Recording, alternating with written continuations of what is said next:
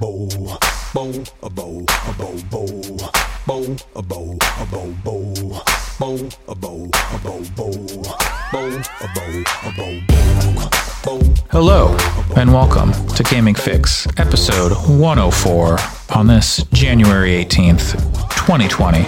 I am your host, Andre Cole, aka your girl's favorite podcast host, I guess. I am joined today by an excellent panel of guests. With me, as per usual, Alex Galinas. I did not injure my hand making a desk. Why would you say that? Why would you bring that up? That's a weird non sequitur to start with. Thank you. Also joining us, Allison Saigan. Hi. I can't remember the last time I made a desk, so that's neither here nor there. You know, everyone should try it at least once in their life. Sam Harrison. I was on mute. Yes. Hello. And you are on your phone. This is wholly unprofessional podcast conduct. It's because I'm getting ready for intro music.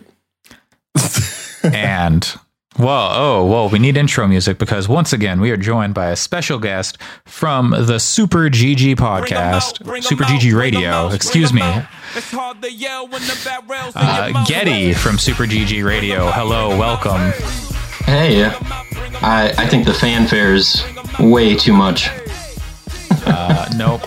This is what Alex Arona got. The Time Is Now by John Cena. You get bring him out, apparently.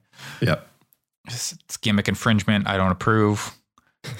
It's okay to steal John Cena's music. You can't steal Punch Up the Jam's music. Thanks for joining us.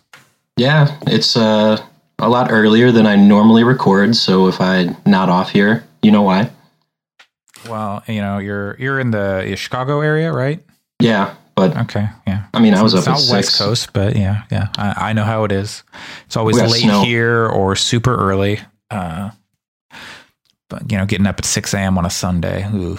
But thanks Alex and Allison for getting up early, and you too, Getty. Well, we're back to our regularly scheduled show this week. We had Game of the Year and then our predictions episode last time, and then like our before Game of the Year, we had our like clip show kind of thing. So let's just get right into it. Let's get to talking about them games. So who wants to go first? Just free for all. Anyone? Yeah, Andre, what do you want to talk about? What's this game that you brought? Oh, okay. Me? I'm going first. Thanks, Alex, for volunteering me to go first. I mean, you said anybody. Yeah. It's okay. I don't have a problem with it. I didn't want to, beauty before age, I guess. I'm the young person here. I would both of those. Okay, Sam, you're first. All right, Sam, what do you got? I had food in my mouth. So, All right. Can you review the sandwich for us? I've finished the sandwich. I'm now eating some dark chocolate. Oh, baller. You knew you were going to be doing this podcast. What's wrong with dark chocolate? You have to eat during this podcast. It's very hard to sit down and have food when you have a baby. So I was like, 10 minutes before the podcast. Finally, time to eat. And now it's during the podcast and you're still eating. Yeah, my New Year's resolution was to not eat on the podcast, and I broke it within about 20 minutes. Nice. Last week, not even this week. Yeah, at the beginning of that episode, you said you weren't going to eat during the podcast, and then you ate during the podcast. Yeah, I was very hungry. That's what happens when you can't have real meals because you have a newborn baby. Anyway, so let's review. I misinterpreted that. I thought you said something about a newborn baby being a meal. Well, there is a Blackadder joke about poor people having children as a cheaper alternative to turkey at Christmas. Nice. That's British TV humor for you. So I haven't been watching any British TV. I've been playing a Japanese role-playing game called Trails of Cold Steel. I think I brought it up a couple of times. It's part of the Legend of Heroes series. So Trails of Cold Steel, for anyone who has missed us talking about it or who has missed the zeitgeist or what have you, I don't think there actually is a zeitgeist for that. A few people have started playing it this year for some reason. It's like One Piece. People just start and then other people start because like, oh, I heard about this thing and it's probably cheap. I don't know.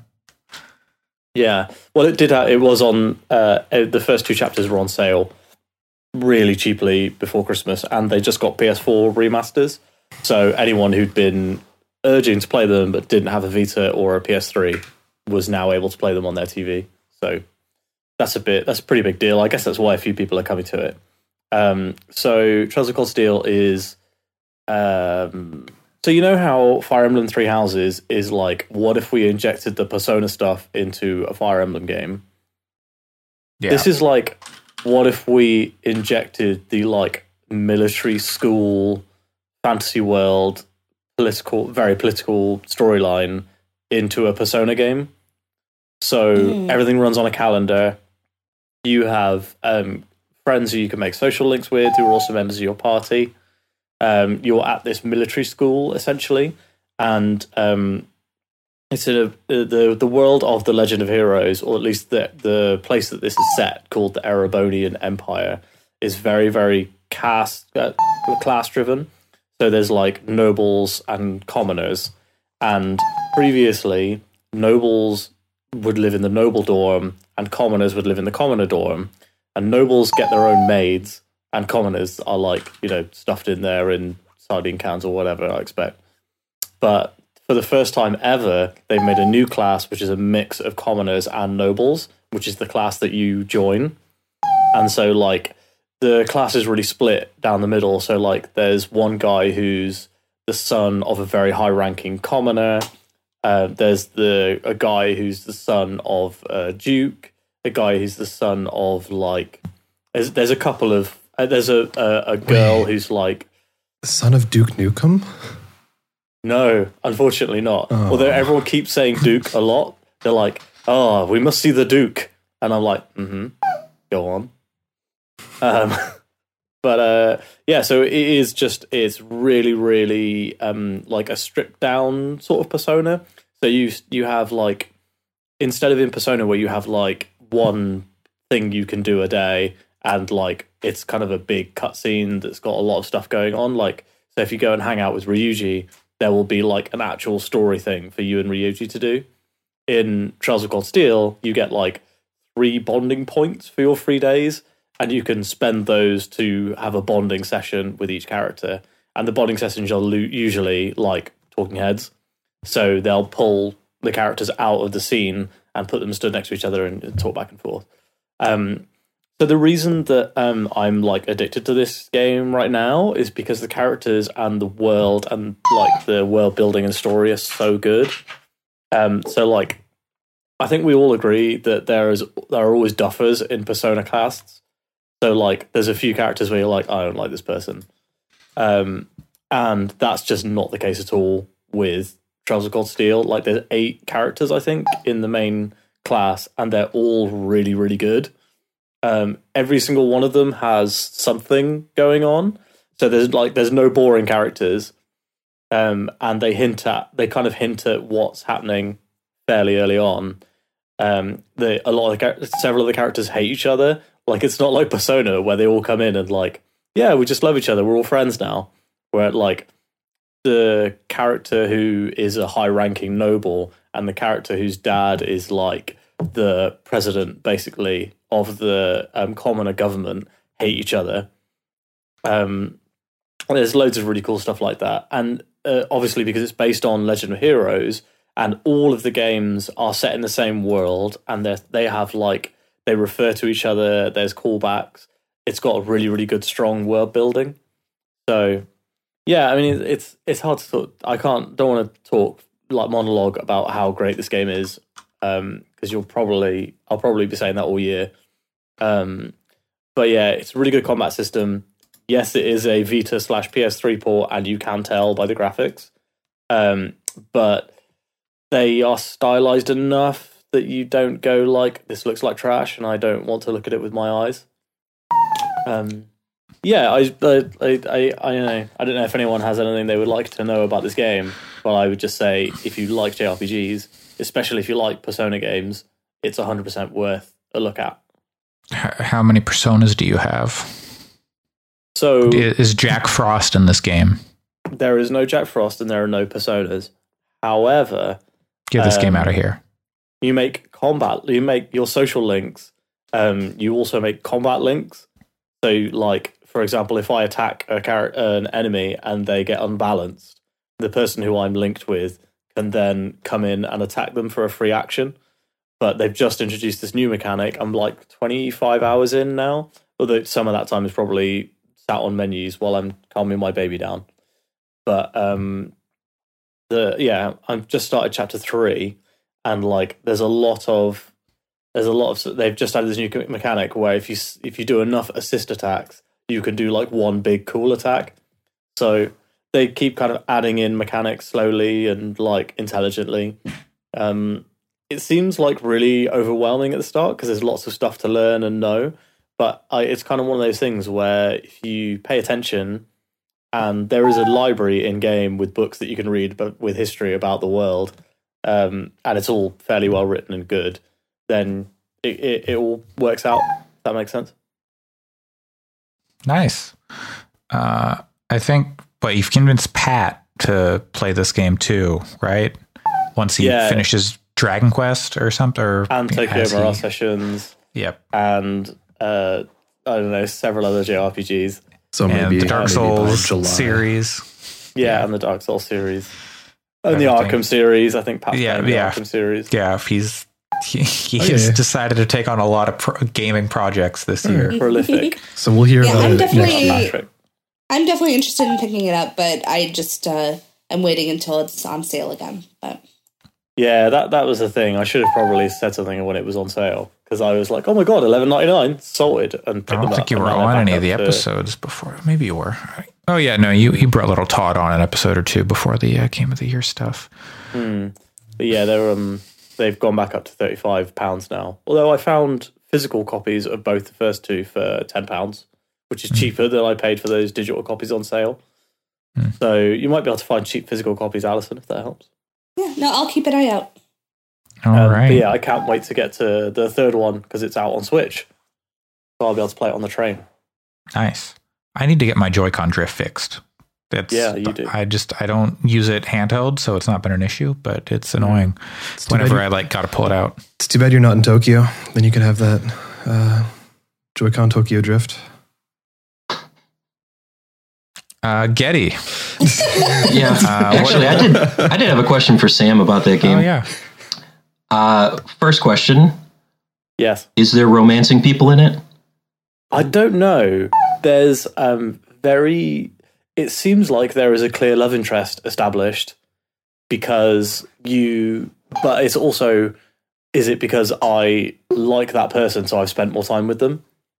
I've basically looked up nothing about the game. All I know is that the majority of Cold Steel 3 is based on a side quest from 2 that you can only get on the New Game Plus. Oh god. So, yeah. That's some Drakengard shit. Yeah. Somebody, there's basically a YouTube guy who does only Trails coverage. And he was like, look, I watched it on YouTube. You should all watch it on YouTube. But if you want to, you can play the game twice. And it's also missable on the second playthrough. Awesome. Yeah. According to a quick Google, there are romance options, and Sam is correct that there is one they are pushing, but you don't have to go with that. Yeah, because there's a very obvious canon love interest. Like they're pushing this character, and she's constantly talking about how she's in love with you, kind of, because you can see a bit of some of the character's inner thoughts, and she's like, "Oh no, I'm locked in the room with Reen. What's gonna happen?" And she's sweating, and she's like, "Must concentrate. Must concentrate." So yeah, it feels like there's a canon love interest, but also the other two characters that I've spent a lot of time with in terms of on their social links, both of them have felt like although the one of them could just very easily turn into a really good platonic friend, and I think that would be a really good choice for that game to not have them profess their love for you, but we'll see. I'd be interested to see how they treat it. Because, like, obviously in Persona, you can do what I did, which is romance every character and then get the incredible cutscene at the end where they all find out. Mm-hmm. If only you could romance the boys too, and then... Yeah, I don't know whether there's any LGBT characters in this game. There's a couple of characters that seem, I don't know, that seem like they could be, but obviously you're playing as like teenagers, so people are still kind of feeling themselves out a little bit. It doesn't, minor spoilers, it doesn't look like there are. So sad. That's okay.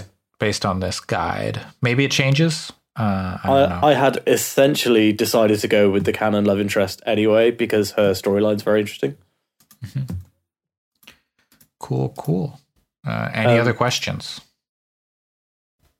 But yeah, what you're seeing, if you guys are watching on the video version, you can see that the game does, it does look like an older game, but it's like the graphics are really sharp and it's really stylistically good. If it's stylized, then it holds up for sure. Yeah, it's very much like Persona 4 is what it looks like.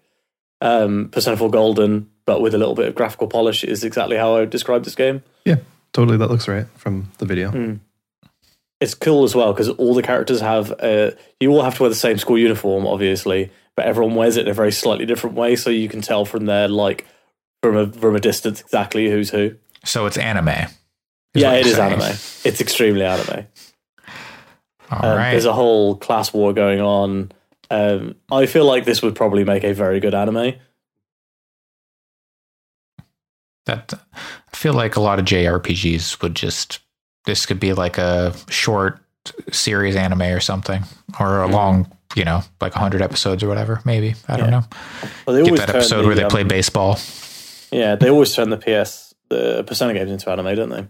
Yes. Yeah. I don't know if they're any good, though. They're okay. Mm-hmm. I mean, like some of the cutscenes are anime, so. Oh, there's one really good episode in the Persona 4 Golden anime, but other than that, they're all right. There's an episode where, sorry, I was just gonna say, there's an episode where they really dive into the backstory of Yukiko from Persona 4, and that one's really good. But other than that, yeah. Yeah, right. A lot of the side content is really good in Trails so far. It's like fun stuff. Like I just had to find a guy's secret admirer by going to the florist and tracking down who had bought these weird specific flowers. And he's like really excited about his secret admirer, and then you find out who it is, and like he's like, "I'm not excited anymore. She's horrible." So sad. Yeah, give love a chance. Yeah, it is funny, and his maid saves him. So obviously, I have like zero empathy for him.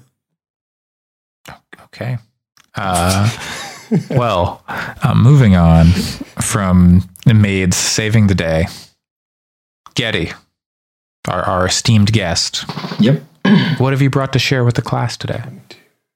Well, nothing as well established as I'm sure what everybody else has. But on the podcast that I'm normally on, Super GG Radio, and you can find us everywhere, usually at Super GG Radio. We play a lot of alphas, betas, and just stuff that is in development. So one of the games that I was homeworked with was Scourgebringer. We got a beta key through Discord. It's pretty interesting. What's the best way to describe this? We got 2D pixel, Castlevania, Metroid, roguelike. So it tries to be everything. The main thing that you're trying to do in this game, because it's a roguelike, is stay alive. So the map is laid out in such a way where you can pick which direction you want to go. And to start, you're just killing bad guys. The thing that this game does really well is the controls. So you got your dash, you got a couple of different sword attacks, but everything feels so fluid. So you can easily jump off the wall, do a flip with your sword, and then slice into a couple of different enemies. Or try and stun lock them into submission. And then, inevitably, you'll die, and you'll need to spend your skill points in order to level up a little bit. Since it's still in alpha, There's only a couple of items that have been unlocked on the skill tree, but the screen has probably 40, 50 different nodes that you can feed your skills into. Unfortunately, right now it's just health and one other skill that you can unlock. Looking at like some GIFs and stuff of this, and I'm finding one where it's like fighting like a jellyfish enemy, and they're like shooting little fireballs at you, and then you're jumping in the air and shooting fireballs back. It looks pretty cool. Like in motion, it looks really nice. Yeah, it's very fluid. The way that you're able to switch your attack between the couple of different... You do have like a shoot attack, and there's also an ultimate. I haven't played with that too much. I'm more dash and sword. But it definitely, for an alpha, feels really good. I played some really, really bad alphas. Like, we're talking... there was this one that was just a tiny little map, and you run around with your skeleton guy, and you try and get to the top. There's no resolution to it. It made me feel bad, but this game actually makes me feel pretty good. Okay. That's cool. Are there like any sort of objectives yet, or is it literally just get as far as you can, collect as much stuff, and then die, and then do it again? Yeah, right now it's just get as far as you can. Once you die, you go to this other menu with a guy that is asleep, and he's talking in his sleep, but as far as I can tell, for the 30, 40 minutes that I played, he doesn't have any purpose yet. You can buy food items from the store if you find it in one of the map tiles, but I can't figure out how to get him the food. He wants a cucumber. Can't figure out how to get him the cucumber. Cucumbers are good. But I'm not a fan. I'd agree. What? Big fan of cucumber. How can you not like cucumber? Like this. I don't like cucumber. What? The fuck? Disagree.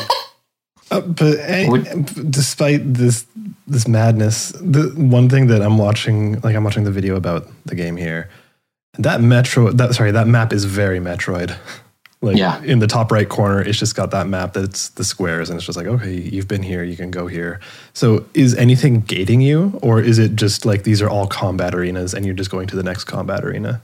It's all combat right now. So the only thing gating you is when you die. Because it all refreshes. Gotcha. Except for your skills. I imagine as they get more stuff in there, like some of those skills, kind of like Dead Cells, where they've got like the hidden paths and you can't get down them right away, but as you progress through the game, when you go back through those areas, you can hit those new paths. Yeah. Maybe. I don't know. We'll see. Is there any interested? Having looked at it, it looks cool. Where'd you get a spoon from? I thought you had a sandwich, Sam. Yeah, you had a sandwich, then you had chocolate. Did you move on to ice cream? No, I have a yogurt. Well, Okay. It's not technically yogurt because it's made of soya. I have a soya dessert from Alpro because I'm doing vegan. Hey, they did not pay for a sponsorship spot. No, cut that, Alex. Well, what if they paid me? Bleep it. All right, I'll bleep it. Then I would have some serious concerns, and you will hear from our lawyer as we sue you for. But Andre, I'm your lawyer. You are? Yeah. No. You didn't pick a very good lawyer. No. Bamboozled again. But yeah, that game, like you mentioned all of the different like kind of like all the words of like, oh, there's a roguelike, a Castlevania, but it's like all of those sound really good, so I'm definitely interested in checking it out. It sounds like a game that would have come out 10 years ago. Yeah, but it's probably dangerous. learned from it probably learned from a lot of those games that came out in that decade. Oh, It for looks sure. it looks like it does have that kind of Rogue Legacy lineage to it. But so did Dead Cells, and it did its own thing. So it seems like this will probably do its own thing as well. Yeah, that's not a bad thing. It very much seems in that vein. Getty, you were going to say something?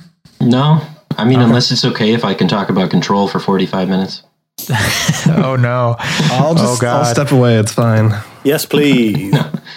I don't want to cause any more hardship than I already have. I know I'm taking up your time here. No, we're happy to have you. This guy's made of rocks, and his name is Judge Bodybuilder. Ooh, that's good. That's good. Oh my god. Okay, so I was talking to some students yesterday. And they came. They wanted to talk to me about Universal Studios Japan, and they're asking like, "Oh, what do you call Universal Studios in America, or like Disneyland in America? Like, Disneyland America?" I'm like, no, it's just Disneyland, a Disney World, Universal Studios Hollywood. I don't know. Anyway, they were saying like, "Oh, we went to the Terminator 4D experience or whatever." And they're like, what's his name? And they call Arnold Schwarzenegger Schwo-chan. Schwo-chan. Because they can't say his full name, so Schwo-chan.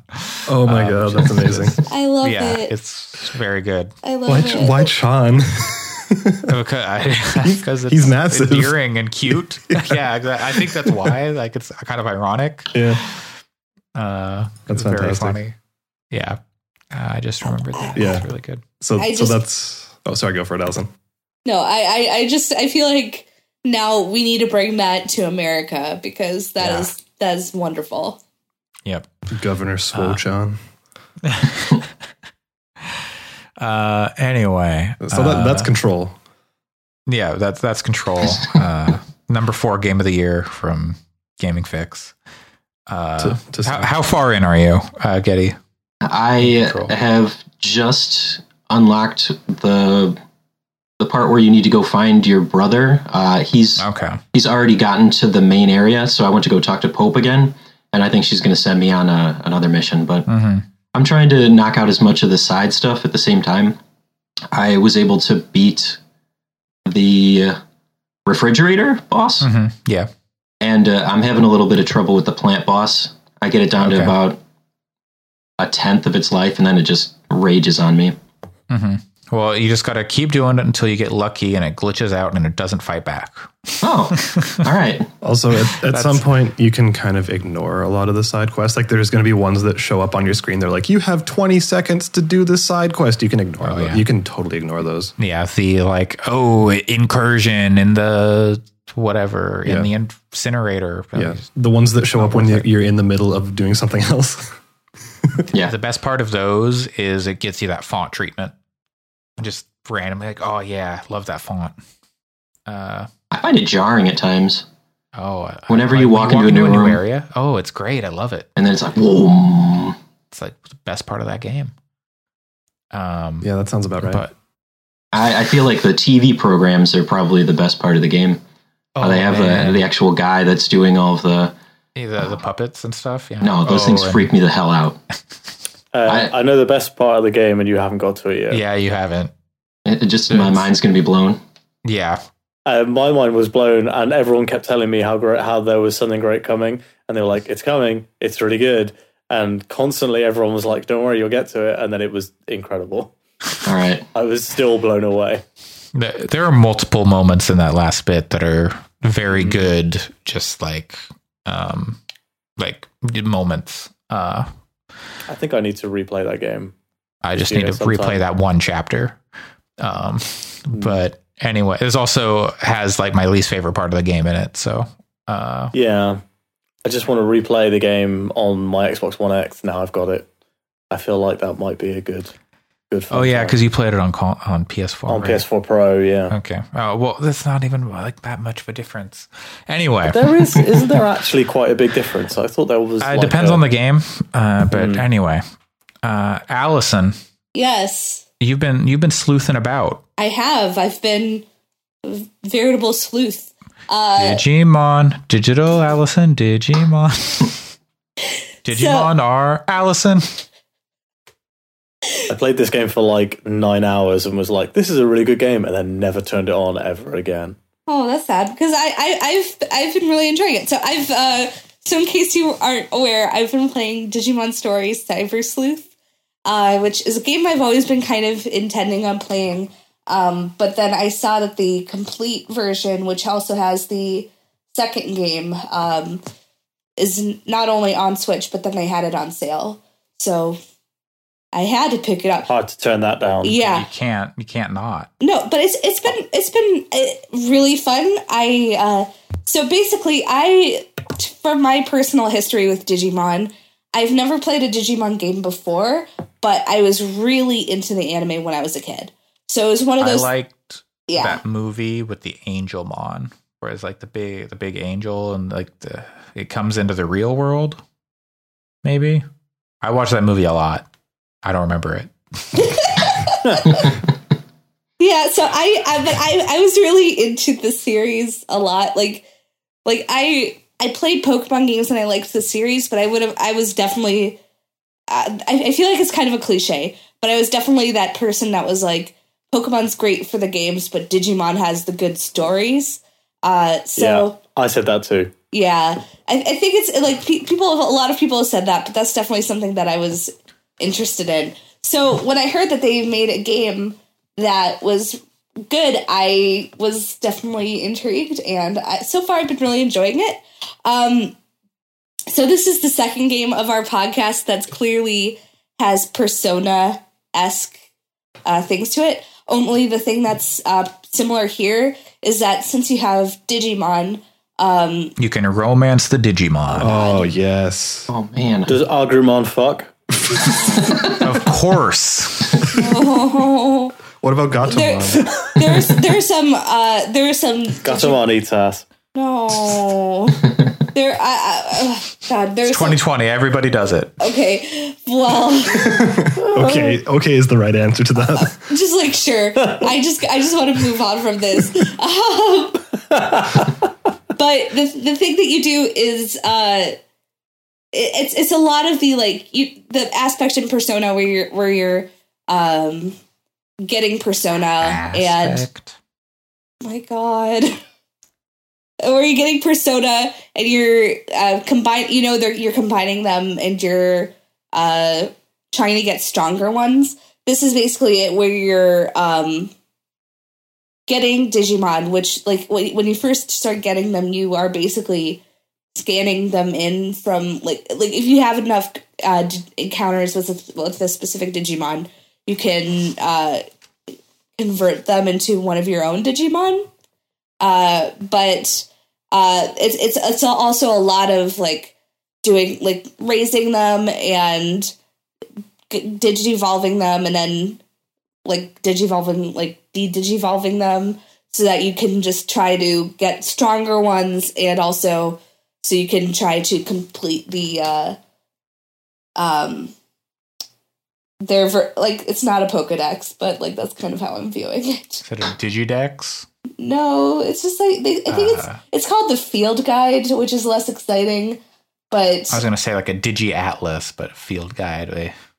I know, digital field guide. I mean, I suppose This guy's just named Wizardmon, and he's just a dude. No, there's a lot of them that are just people, and you're just like, Angelmon. Angelmon is just like a dude, but also an angel. That's true. Yeah, there's. I mean, let's talk about Cinderace, which is just a furry. It's all the fire Pokemon, or not the fire Pokemon, but yeah, the Pokemon have been getting more and more humanoid. Charizard, yeah. Classic furry. No, it's a Scaly. Yeah. I just like how you guys were both like, yes, I understand. Goofy is a Scaly. He's a fire type? Goofy's a funny animal. No, Goofy's a Scaly. Anyway. Anywho. Digimon. So the battles are pretty much kind of typical Persona sort of battles where you have an attack, but you also have a special, and it's turn based. So it's kind of like a standard JRPG, but with you're using your monsters to fight in your stead. But what I think is really cool so far, at least, is the story. Where basically it's so hard to describe, because I feel like I could go on and on for a good 20 minutes going into the details of the story. But it's basically you're logging everybody in this world, which is basically Tokyo but future, uses this kind of virtual chat room, digital world called Eden. but there are hackers in Eden, that are using Digimon, which at first people think are basically these like hacking programs that are in the shape of monsters for whatever reason. But you are basically given the ability to capture and use Digimon. And there's just like a lot of twists and turns so far. I was telling Andre last night that there was a like side story that I don't think I'm going to ever like get out of my head because it was genuinely like very spooky and really mature. Because like I think that one of the things that they did with this game is Pokemon, like since the games have been popular for years and years, they keep making sure that they can intend that all ages can play this. Whereas Digimon Story Cyber Sleuth, it feels like it's a lot of it's aimed at people like me who were kids when they first were fans of Digimon and then grew up. And so there's like a lot more of a maturity to it. There's some definite really interesting implications of some of the things that are going on. But yeah, there's this one side story that I was just like, I need to take a break from this game. It kind of messed me up. So it's really cool. One of the things that I kind of wish was a little bit better implemented was basically you are, among many other things that are going on, you're also a cyber sleuth at this detective agency, which for plot reasons, you're able to do a lot of stuff with like jumping into computers and things like in a very Digimon way.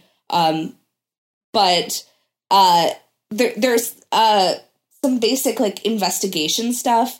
And I just think that they don't really use it quite as much as I would like. So a lot, because a lot of the investigation is basically you get a keyword like where you could ask people about something like Eden, the virtual world. And so you go around and ask people until you get the right person and then they tell you. Whereas I feel like it'd be nice if there's a little bit more investigation. Similarly, there's like you have a lot of various things that you can use like that are outside of the battles, like you can unlock digital doors, or you can turn yourself invisible, or you can like there's a lot of like little tools, but they're really used basically. So it would have been cool if they had a little bit more of a puzzle aspect to the sleuthing, especially. But overall, I am just really, really enjoying it so far. And I've heard that the story so far, and I'm only on chapter like 8, or I think I might be just starting chapter 9 out of 20. And I've heard that the story actually like ramps up even further near the end. So I'm just really excited to get to that.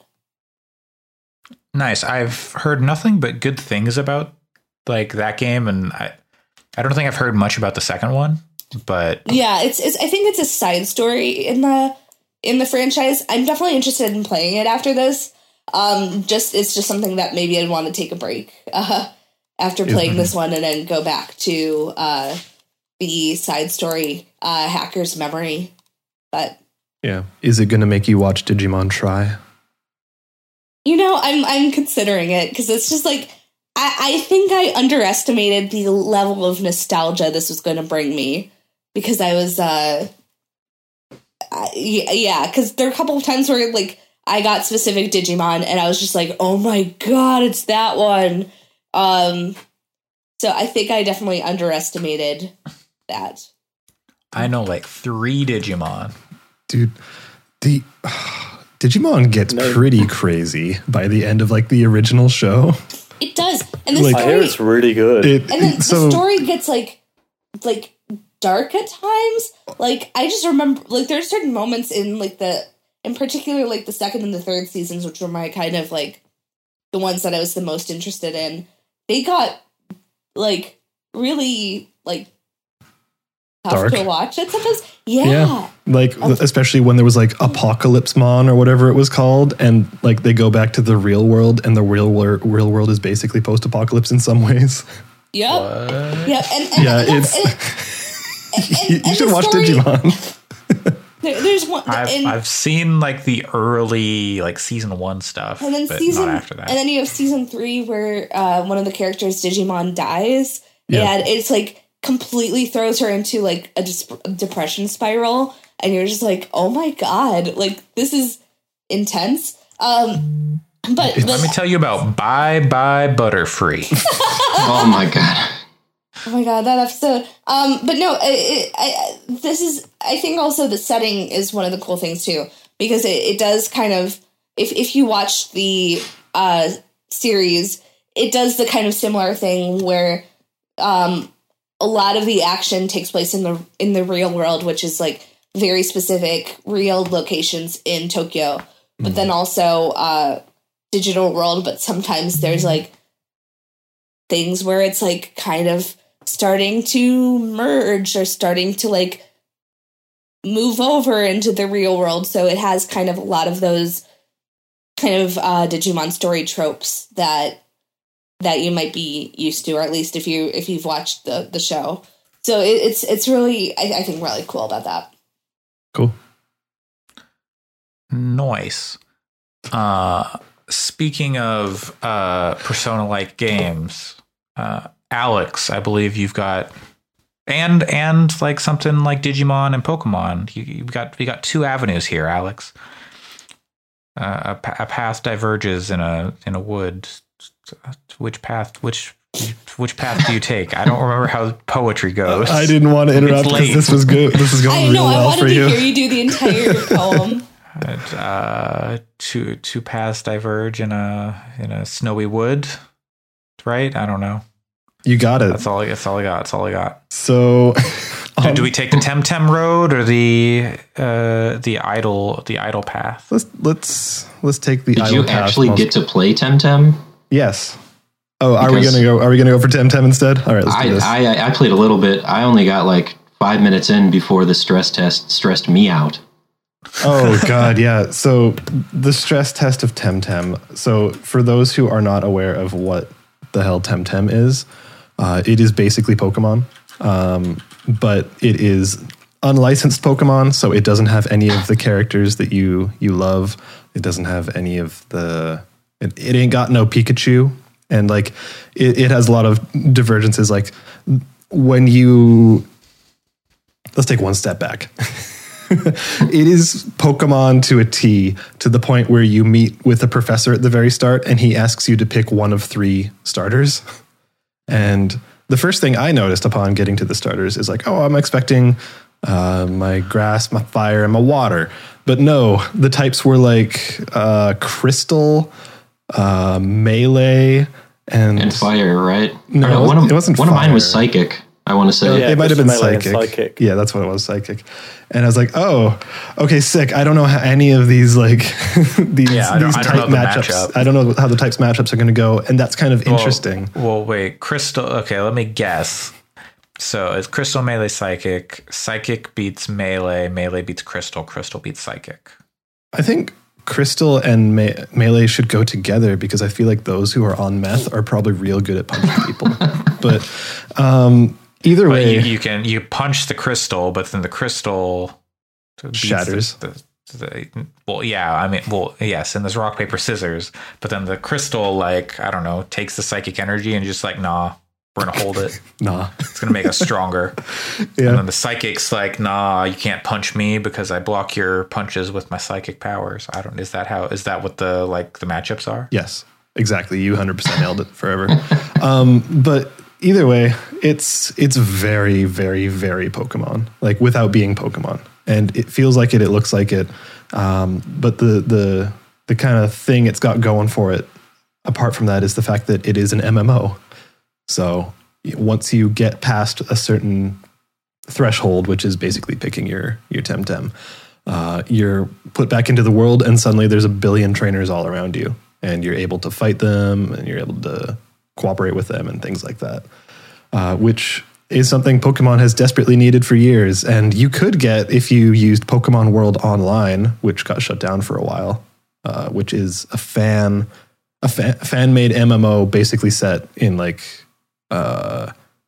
Gold, Silver era. So it's both Kanto and Johto, but Nintendo saw that and it was like, no, you can't do that because people were like literally selling for money, like, hey, you can buy this Umbreon and stuff like that. So, anyways, Temtem seems like a better implementation of the multiplayer than Pokemon World Online ever was. And it seems like it's got a lot of original ideas going for it. So it's been really positive so far. I'm interested in playing. I think there's another stress test today, so I'm probably going to jump back in. Getty, maybe I don't think that your progress carries over, so it's probably going to have to start all over again. But I'm not sure. I don't know. I know that I think yesterday was actually the stress test, and there's another one tomorrow. At least for my time. So I got to play. It was last Sunday or so. Oh, it was on the weekend. Yeah, but yesterday, Saturday for me. I don't know about you, Alex, but I was really concerned about the professor in it because the boy that he was hanging out with, they kept running places, like straight up booking it. Like, I don't trust adults to grab people's children and run places with them, even if he's a professor of anything. That's, you know what? That's a very fair point. And yes, it does look like it was yesterday. So shit, I'm not going to be playing it today. But one thing I appreciate is when they're running, they flail their arms around in a very bizarre way. Oh, they're fast. Like, they're really fast. Yeah, it's great. Yeah, the professor's weird. And also your rival's a real butthole. Yeah, possibly the worst one comparing it to the Pokemon games. Yeah, like she's just kind of super hella aggro all the time. And just, yeah. But either way, the rival in Pokemon Gold and Silver was hella aggro all the time. I don't even remember. Like supreme dickbag. Was that his name?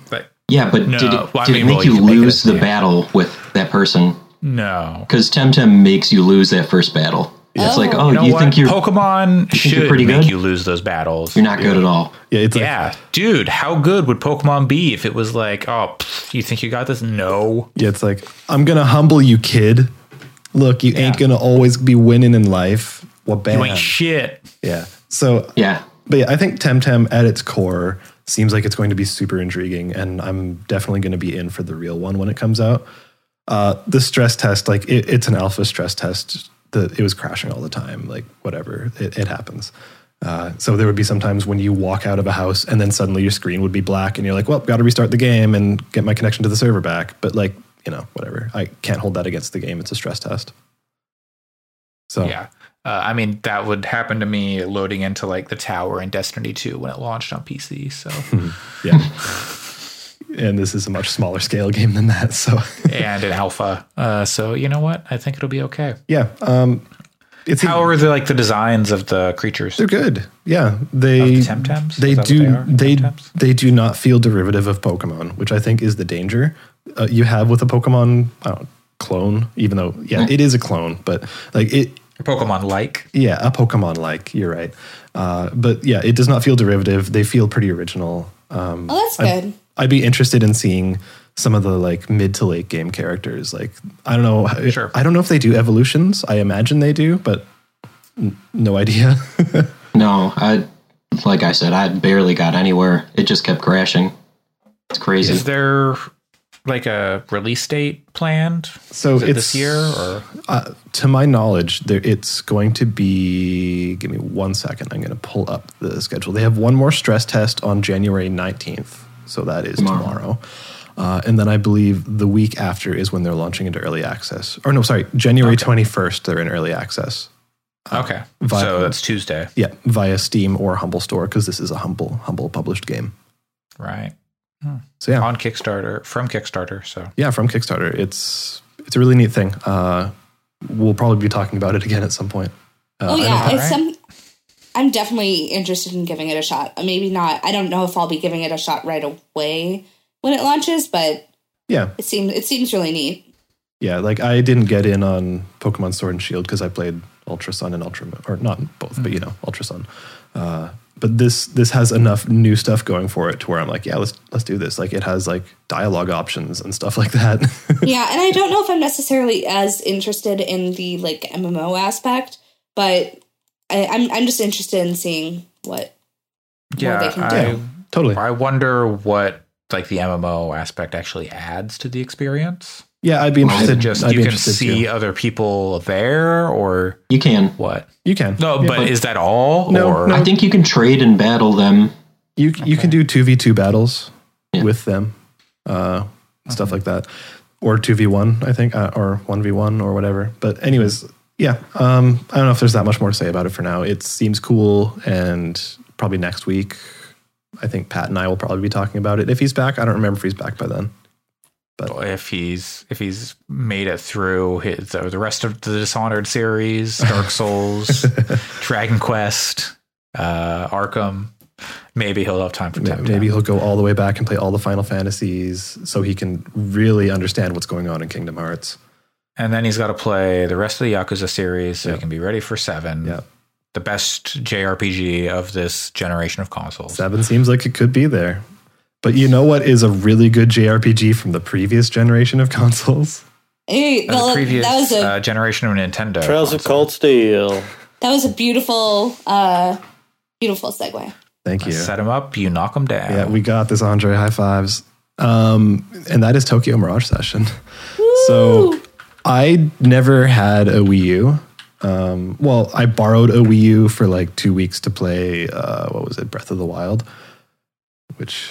it was all right. Anyways, but I never played Tokyo Mirage Session when it came out. I know, Allison, you have waxed rhapsodic about it for quite some time, and I trust your JRPG opinions. So I was like, okay, yeah. As soon as we saw, I think we were all watching the Nintendo Direct where this was announced as a remake, and all of us went, oh, shit. I think I was watching it in my office at work, and I was really glad that I was alone because I share an office, because I literally was like, like gasped very loudly and very weirdly because I was so excited.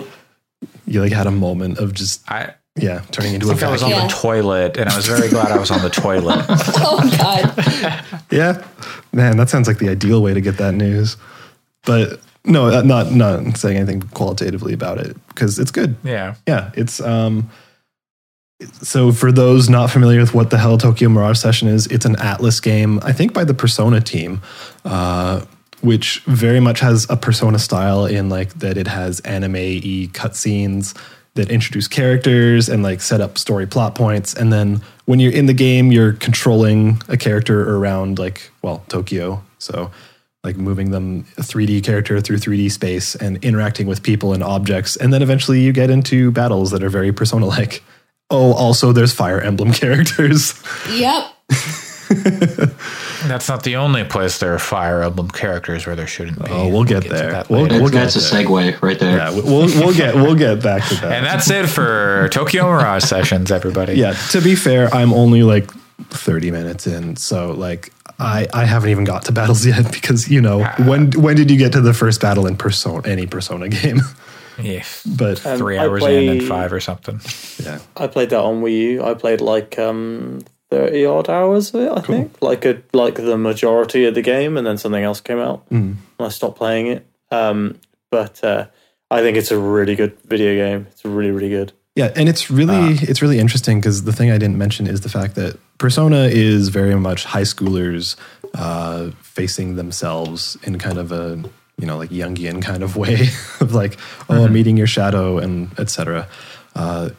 So that has its own distinct style, but this is very centered around like Japanese idol culture.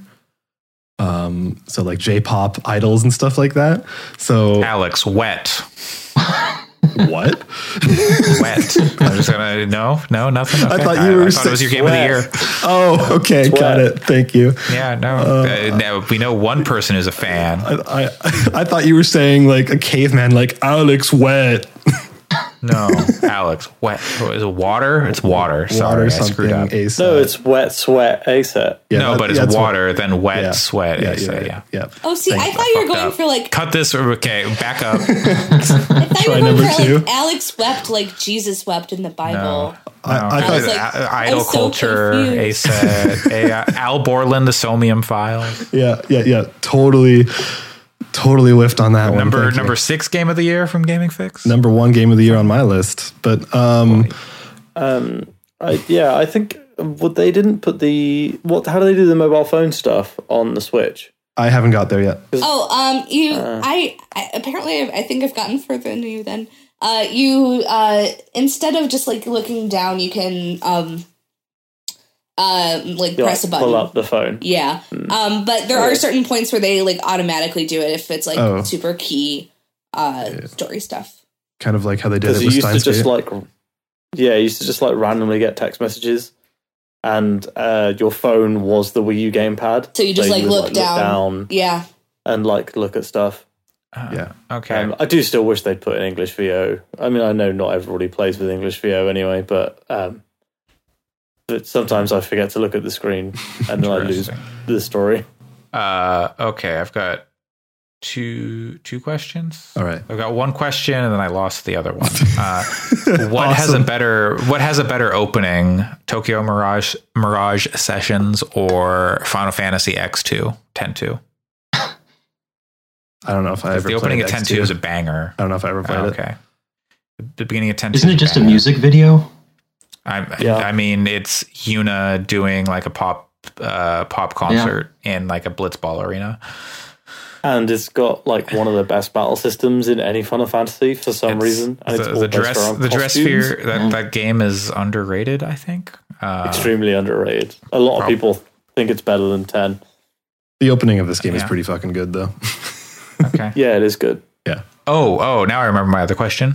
Glasses on, off. I love that one of the first options it presents you in the game is like, do you want Tsubasa to wear glasses? Yes, like- no, or let us choose. It's like immediately after like difficulty. So you're like, okay, what difficulty? You're like, okay, normal. Great. Do you want Tsubasa to wear glasses? It's like on the same level. And you're like, oh, what? Why isn't that just like can you change it later? Yeah. No, I think it said you couldn't. And No, I thought you could. could you? Well, either way, one of the main things it says is this does not impact gameplay. It's just like, Absolutely. Cosmetics absolutely impact gameplay. Her accuracy lowers. You don't notice it, but it's like very slightly lower. No, Also- they're lensless frames. It's just the frames, no lenses. yeah, either. I wish it was like Front Mission 3, where you get asked if you want to go to the mall with a character, and that's whether you get one whole plot line from the game or not. Yeah. It's like there's basically two main stories to that game, and they hinge on whether you go shopping with your best friend or not. But to answer Andre's question, I let the game choose for me whether or not Tsubasa was wearing glasses, and when I encountered her, she was wearing glasses. So Tsubasa is wearing glasses. I would pick glasses, I think, I picked glasses. I think as a spectacle wearer myself. I think all of us except Andre are spectacle wearers. Yeah.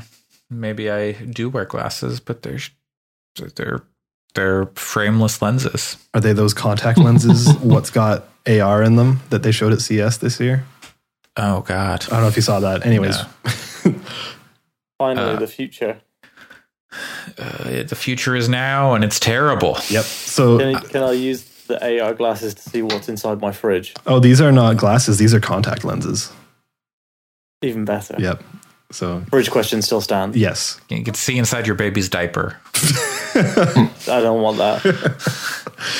I can smell. They're when actually it's at changing. CES. I think it was it Johnson & Johnson had or Procter & Gamble had like a diaper monitor thing that's like makes it a smart diaper that you put on the diaper and then it'll like send you an alert when your baby's diaper is dirty. Hell yeah. I don't want any smart devices that are covered in shit.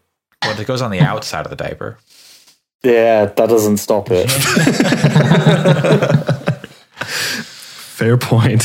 Either way, we're going to be talking about Tokyo Mirage Sessions for weeks to come, probably. Yeah, Or it's- at least when one of us finishes it. Yeah. Yeah. I have a copy coming as well. Awesome. I'm I theoretically have a review code coming. Oh, I had one, and then it was claimed. It was used. Yeah, I don't know how that works. It's pretty cool. So yeah, and I know that should Pat have a new bought one. it too. So we're all. Did you guys notice that Tokyo Mirage Sessions Oh God. TMS I is backwards? Tony Mock's Shin Megami skateboarder. Tensei. Oh, yeah. you're right. This is actually Shin Megami Tensei 5. Yeah. This is that game that they've been promising for years. Yep. They're Since the we just launch, since the remade- announcement of the Switch? Yeah. Yeah, that game's never coming out. Well, it is, but it will come out on like Switch 2. I mean, Persona 5 got delayed multiple times, like multiple years. But yeah. All right. February 14th, 2015 was the first release date they announced for it. Probably. And they were like, oh, maybe not. And then it came out in June 2017. That sounds right. Something like that. Because I think a lot of people were It wasn't "Oh, June. Such a nice day to be February 27th, 2015. It wasn't June. But oh god, when was it? I made a tweet joke about it, but I deleted all my tweets. Might have been. I don't know when it was. Might have been 2016. No, I don't remember. Because it was before I came to Japan. 2015. It was before I came to 2015 Japan. was when they said it. Was No, gonna come out. no. I mean, when it actually came out. No, 17 it came out because it Okay. was the Then it was- Neo year. It was earlier. It was earlier than like June because I played it before I came to Japan, and I think I played it during the school year. Speaking, Maybe not. maybe- Maybe that would have been like May. I don't know. Speaking of diapers full of poop, Oh God. it is actually 100% relevant, but none of you know it because you haven't seen it. I'm in the process of writing a review for a movie called Kim Ji-young, born 1982, and that is a movie that warrants discussion when we're able to do so. tearing Oh, relationships I'm like- apart in South Korea. It is, yes, it is literally causing couples to break up. Oh. Yeah, like Interesting. Yeah. there's many news reports you can read about it. It's very interesting because, South Korea is a very conservative country, and this is a very feminist movie. And it's actually very, very, very, very good. Anyways, we'll talk about that once there is a more accessible way to watch it, because right now the only way is illegal and the subtitles are terrible. Mm-hmm. So, All right. Well, speaking of things that are terrible, no, that's too mean for this game. I played a little game called Light Matter, which just released this week, I think on like the 15th or something. Which is Light Matter is a puzzle game, sort of like Portal in structure, in that you're in a research facility. And you're going from room to room, solving a puzzle in each room, and then moving on to the next room, while some disembodied voices yell at you and degrade you. And then they directly reference Portal multiple times. how directly? By saying, those fools over at Aperture Science. Jeez.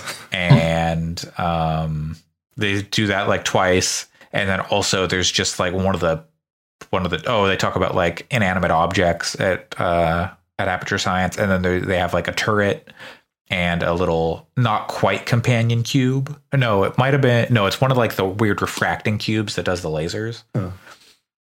So they've got like one of those cubes and a turret in like a room somewhere.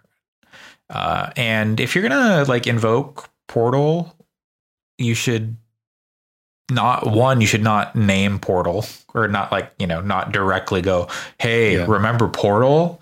Especially if your game is not as like engaging or interesting as Portal. Because like, I don't know, at the time Portal was like amazing with your, shooting the portals around and going through them, like the way you changed between areas and the speed, and like the puzzles were really neat. In Light Matter, the idea is you can't touch shadows. The shadows have become like not sentient, but they are consuming everything. So if you step on like a dark area, you're done. You're dead.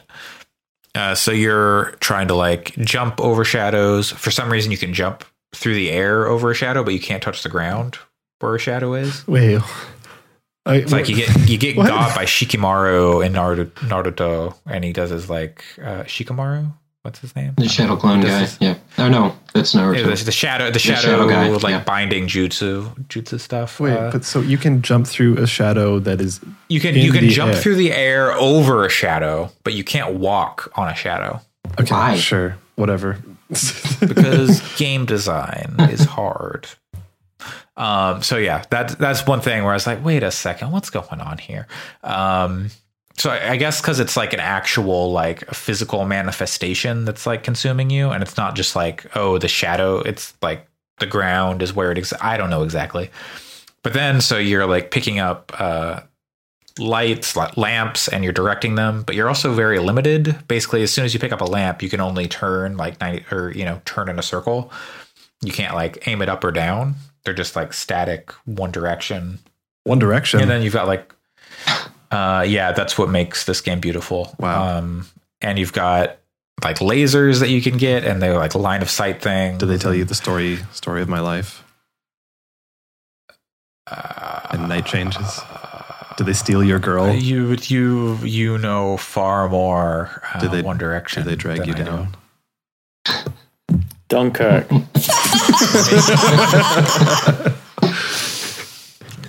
They filmed one of their videos really close to where I live. Harry Styles. Anyway. So like it's not bad. It's just very like it doesn't do anything super interesting. Yeah, like light matter. The interesting thing about Portal 1, in my opinion, was like before it got popular and everybody knew the twist. It's like, oh, this seems like it's playing it very straight. Like it's like you are going through these very white labs that have like very plain features, and then the twist at the end, like that happens, and you're like what? Halfway through or something. You're like, what? Yeah. Why? Oh, I wasn't expecting this. That's crazy. Cool. But like, does this play it that straight, or does it kind of just like turn it on its head from the start? I mean, not from the start. It's a much shorter game than Portal, I think, or at least the puzzles are easier, so it doesn't feel as long. So you finished it? Oh yeah. Oh, okay. I didn't realize you finished it. 2 or 3 sittings. Okay. And so it feels shorter than Portal, but it might be similarly length. But it's not as difficult as Portal because you don't have to think as much for the puzzles. And even like the puzzles that were difficult, I never had like an aha moment. It was just like, oh, okay, I got it. It's done. And so it does some similar things to the first Portal, like a little too similar, which was like, oh, I'm going to go off into like the side wall, like the vents over here. And like, there's like a little more of a story, like instead of just like, oh, this person's talking at you, there's like a little more of an actual story going on, but it's kind of not super like amazing. That's unfortunate because Portal came out 13 years ago. Yeah. It seems about 12 years too late then. Yeah. Like again, it's not bad. There are some interesting ideas. I just don't think they don't make them engaging, and they don't do enough with those ideas to make them actually interesting. It's just like, oh, I kind of see what you're doing here. Its aesthetic kind of reminds me of like Antechamber, except if it had color almost. Sure. Yeah, like, and it's not like super colorful, but it's like that kind of style, like model, like 3D aesthetic wise. But then like the color palette is different and whatnot. But yeah, light matter. I got a 25% off code for it on Steam, even though I redeemed a code for the game. All right. And I can't trade that code. Oh. Cool. I don't know. It's just this 25% off coupon for a game I own sitting in my inventory. Just buy it again. Why not? Okay. Double up. Maybe I can buy it and give it to one of our listeners. Send us an email if I sold you on wanting to play this game. Or one of our lucky listeners, you can have the game Andre said it's all right. To gaming@fix.space or that's a baby. Yep. Hi, little Todd Howard. How's Fallout 76 doing? He says he's sorry for Fallout 76. Yeah, and he says we'll Starfield is coming along, and it'll have Garfield. Oh, we know. Oh, well, we have our E3 predictions episode to talk about that. Oh well. Anyway, it's now time for some news because a lot has happened in the 3 weeks of January of 2020 since we have actually talked about news. Shit, it has been 3 weeks. Yeah, and then the end of December too, but nothing really happened at the end of December because everyone's on holiday. So to kick us off, in no particular order, this week, Friday, I think, or Thursday, delays. So many delays. Everything is delayed. Most notably, Square Enix. Andre, you're delayed. Yes. Ah. Okay. Anyways, continue. I've been got. Square Enix announced they are delaying both Final Fantasy VII. Yep. That game is never coming out. Yep. Yeah. They only delayed it a month. It's coming out in April. Yeah. Well, how about the second half is never coming out? Right. That's the thing. Is it's going to come out, but will the complete Final Fantasy VII come out? That whole game leaked. Oh yeah. Somebody said if that demo. game. Somebody said if that game doesn't end with a trailer for the second part, they fucked up. It's agree been with them. Sorry, I know you have more to talk about, but it's been surprising how many people seem to not know that this was a first part of the remake. I've talked to people. Well, it's because they haven't marketed it as a Final Fantasy VII Remake Part 1. Yeah. They just marketed it as Final Fantasy VII Remake. Yeah, so I've talked with people and they've been like, yeah, this is part 1. And they're like, what? There's more? What? There's more? Yeah, and it's yep.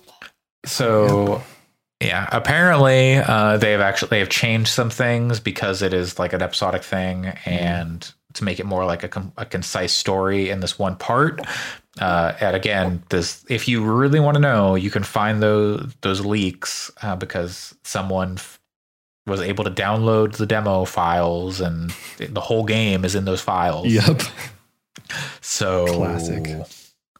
What's the other delay from Square Enix, Andre? The Avengers game, which we notably talked about on our predictions podcast and said, we think it might be bad. Yeah. I just want to apologize to everybody.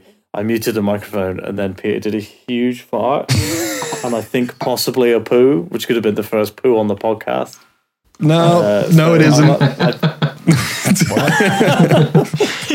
It's the first live poo. No, look. I'm just gonna say those Game of the Year podcasts are really long, and sometimes my camera's off. I can't. God. You gotta make those fights where you gotta make them, make those sacrifices. Anyways, the Avengers game is very delayed to September, I believe. What was it originally? It was May, so it's delayed multiple months. 4 months. Yeah. Hopefully that means they actually get it right. Yeah, I know, right? Get a service game right on the first try. Me and Pat are both going to love it, I'm sure, but I don't think it's going to be any good. I hope this actually gives them the chance to actually get it right or make it better. Because they should hire in someone who has made a live service game. I feel maybe they have. I mean, you'd hope they have. Yeah, you said it. That's right, Todd Howard. They should hire Todd Howard to come in and make the Avengers game. Agreed. Avengers 76. You see that Golden Gate Bridge? You can go there. Oh, no, you can't because it's been blown up. Yep.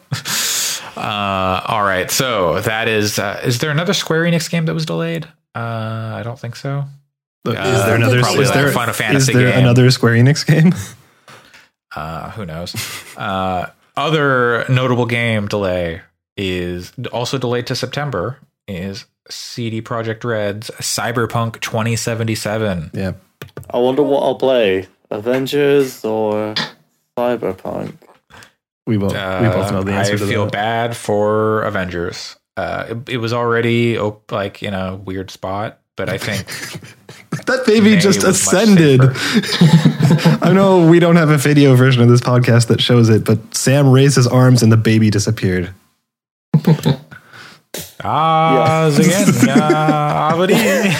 Anyways, to anyone who is watching, my wife picked him up. Okay. Thank you for clarifying. I didn't just put him on a shelf. Yeah, that'd be pretty cool. But Andre, so CD Projekt Red has a history of delays. That's fine. Like The Witcher was delayed 3 months or something before. Or sorry, The Witcher 3 was delayed like 3 months before it's. Yeah. No, like 6 months. Was it 6? It was. I think it was delayed in fall times or something. Yeah, it was delayed.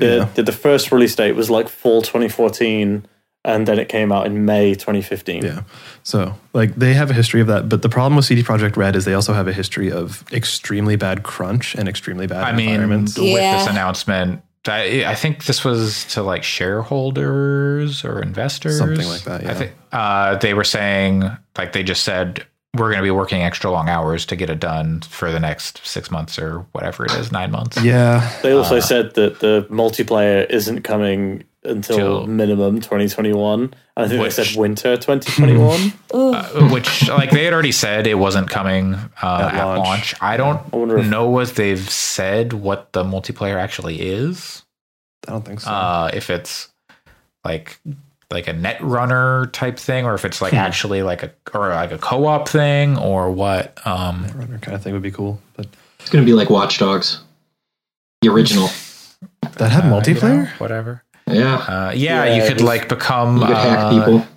You could become like a scissor lift or something. The second Watch Dogs had like extremely annoying multiplayer where people would just come into your game and shoot you while you were in the middle of doing something. Oh, so it's kind of Dark Soulsy. Yeah, it was dark. It was like a rip-off Dark Souls. Okay. But yeah, it sucks that they're taking like the extra time, but also like, and we're gonna work extra hard and work extra hours. Yeah, which like that gives me some pause. Like the idea that like doing basically 9 months of crunch, like that sounds just awful. I know this is reverse, but it's actually after 2021. Yeah. Sorry. So it's going to be not this year, and next year for multiplayer. In 5 years, when the Cyberpunk 2077 TV show hits Netflix, then it'll reach a even greater height of peak players. Yep. When Henry Cavill plays V. Yeah. When they say toss a coin to your AUG. But I don't know. Toss a crypto to your samurai. A Bitcoin. Toss a Bitcoin to your samurai. Yeah. Oh God! Do you think their currency in this game is going to be Bitcoin? I hope not. No. In the latest issue of X-Men, they explicitly call out that Xavier is the richest person on Earth because he invented an alternative currency called X-Coin. God damn it! It's terrible. That's terrible. That's one of the reasons why he's the richest man alive. That's great. Either way, all right. I just want to reiterate, like as a developer and like the idea of 9 months of crunch sounds absolutely terrible. I would expect they have been crunching for a while already, and then and so probably more like a year of crunch. Yeah, and for those who are not aware, like when The Witcher came out, a lot of controversy came out around CD Projekt Red because they like they went around a lot of Poland's like labor laws and like found loopholes that they were basically able to make their employees work like 12 hours a day to like 14 hours a day minimum. Like it was just really disgusting. And if that's going to happen again, that's going to suck. The game is probably going to be amazing, but like, if you're going to delay it 3 to 6 months, just delay it a year and let them do it at a better pace. Let people have good lives. I'm not super confident in me personally loving this game because it's first person, but like still just let people live. Yeah. Let it come out when it's ready. Like the game will be better if they spend longer on it. Yeah, and I think CD Projekt Red is a big enough company that they could survive an extra 3 to 6 months. Yes, Or they could especially hire in with some new developers to help out as well. I don't. That argument is scary because that's kind of like, can we make a baby in 1 month if we have 9 women? You know. Oh yeah. I mean, yeah, you can, but that's not. As someone who's made a baby, yeah. They could, there's the whole thing like actually crunch doesn't benefit and can sometimes actually harm development if you just take regular hours and let people rest and There's less have mistakes, Less mistakes.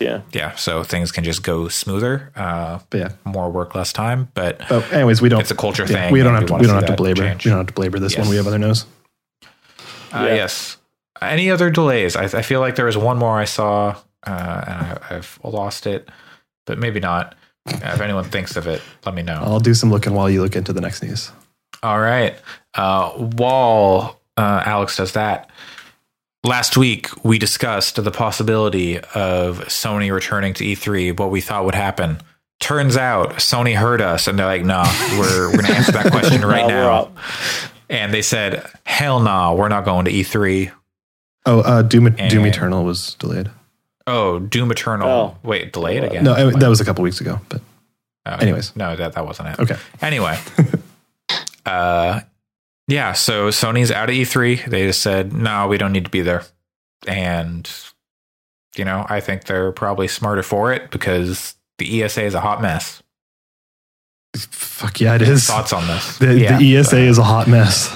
Like, I don't know, man. Like, so we're not going to get any dramatic, like Sony fires back at Microsoft press conference shenanigans like we did with the PS4, Xbox One. I bet they will just do it like the day after and film some crazy bullshit to put in there. Maybe. Or like the week after, because they don't need to do it during E3. Like I wouldn't put something out during E3. I think you're right. Yeah, I would go afterwards and just take over the full conversation for the rest of the summer. Yeah, like I think the most like double middle fingers up, jumping through the air and hitting a wheelchair moment that they had in that E3 was when, what was it, Adam Boyes and Shuhei Yoshida recorded that video, which was like, they did the trading games. It's like, here is Sony's official platform for trading games, and like that whole thing, like they recorded that in 5 minutes. So they could totally do that again if they wanted. But whoever's idea that was is a genius. Probably hitting the wheelchair moment was when Jack Tretton got up and said, "And you're gonna pay for multiplayer." Yeah, and then everyone was like, "Yeah, wait, killing it." Well, hold on, what? Yeah, I don't know. I think E3's been irrelevant for a long time, ever since Nintendo started doing the directs. In terms of I think the show itself has been irrelevant, maybe, but the week / the like season finale of video games news is still pretty relevant. I think having everyone in one room from the industry is very valuable because that's where people do networking, that's where deals get made, etc. But I think in terms of a press event, in terms of holding press conferences, that's not really relevant because in the late 90s and the early 2000s, we relied on press because, that was the best way to get the message across, especially to the mainstream. Yep. But now companies are just reaching out directly. Like Nintendo Directs, when they started doing that 5-6 years ago, like they were like, yep, they've been doing it, they've been nailing it. And that's the best way to convey the message. Also, like, I don't know the exact cost, but I imagine like doing some of those large E3 compressors, like the cost has to be out there. Where it's like a Nintendo Direct, it's basically, hey, we're going to get people from the company say, play this game is going to come out, and people are just as excited, if not more excited. So it's like they've already got people employed in those positions. And so, might as well pay them to do something. So, hey, make a video. Right. Yeah, so it's like one of those things where it's hard to imagine that if you're like somebody who's so established as like Sony, that it would be, worth the cost of like the last time that they did one where they were doing like all the different areas and stuff like. So they spent a lot of money on that for some reason. Yeah. So like just for context, E3, the cost of a booth, a 600 square foot booth, with no electricity, no rented TVs, no nothing, just the booth space is $10,000 per day. And that's a 600 square foot booth. Like Sony and Microsoft had like much larger, much larger booths. Like it was probably in the range of $100,000 to $200,000 per day for booth. Yeah. And that's just the booth. And that's not electricity. That's not equipment. That's not the union setting everything up for you. So it's probably, it was probably costing them at least $1 million per year just to be there. If not more. If not, especially and like once you have the press conference in there, I have no idea what that costs. Well, especially since also they're like paying for people to fly out there. They're paying for people to promote it, setting up, like getting things playable and ready for E3. Oh yeah. Like people are crunching, making demos that work. Like it's dumb. Right. It's like, I can't imagine that it's that big of a, you know, like what benefit now. Yeah, what benefit did they get? They get some sick Bang energy drinks. I mean, then it's all worth it. I want to drink that. What is Bang? It's a you don't know about Bang? It's like the crack of energy drinks now. Yeah. Just follow the CEO on Instagram. That's everything you need to know. He's a bad guy. I'm gonna Google it. I think he's been ousted. Bang Energy. Bang Energy. Go buy some. They had a big presence at E3. I was not aware. Yeah. But yeah, so the thing about E3 is like they're trying to like become like a more invite consumers in, but they're just kind of hemorrhaging. Yeah. Like it's just turning into PAX in a way. Not even though, because PAX has like games everywhere, and I haven't been to PAX, but my impression is there's games all over the place. Yep. There's indie games, there's Microsoft, there's Sony, there's Nintendo. Yep. You don't have you can get to Microsoft if you have an E3 badge, but there's no EA, there's no Sony. And like indie games can't afford to be at E3 outside of like the indie mega booth, or they can be at like the Devolver thing if they're part of Devolver's. I assume Devolver only does Devolver stuff at their parking lot. They might do a mega booth equivalent where they have like 5 to 10 developers. Because what indie developer can afford $10,000 a day plus electricity? Annapurna and Devolver, or not developer but publisher. Yeah, Annapurna's great. And so like indie devs can't afford to, like they can maybe go and like meet back, but they can't like show off their game unless they get lucky and Sony gives them some spot, but Sony's not there. Yeah. So you got like Nintendo and maybe Microsoft, but yeah, it's so like I don't know who this show is supposed to be for anymore. I don't know. Like I don't know if they know. I don't know why you would buy an E3 ticket. Like if you're a listener and you want to buy an E3 ticket, pass. Let us know why in the email. So you can wait in line. I would probably buy one. Really love you can lines. Get activated. I heard that they're gonna add the entertainment for while you're sitting or standing in line. Have somebody come around and entertain you. Yeah. I have to say, like, if I was in the area, I'd probably consider getting a pass. It'll be Sam's baby pooping.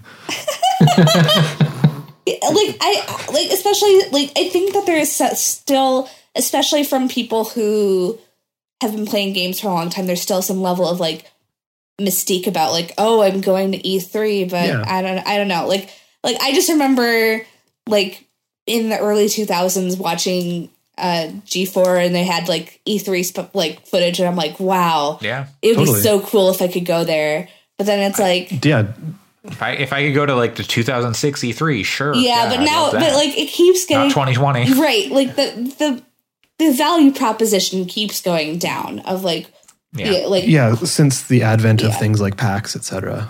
I'd personally much rather go to PAX than to E3. But when I think of Giant Bomb did the demo disc. Whatever it was. What was it called? Mm-hmm. The Demo Derby? The Demo Derby. Yeah, and they would frequently have like video segments from E3s of like late 90s, early 2000s. And like that era of E3 was insane.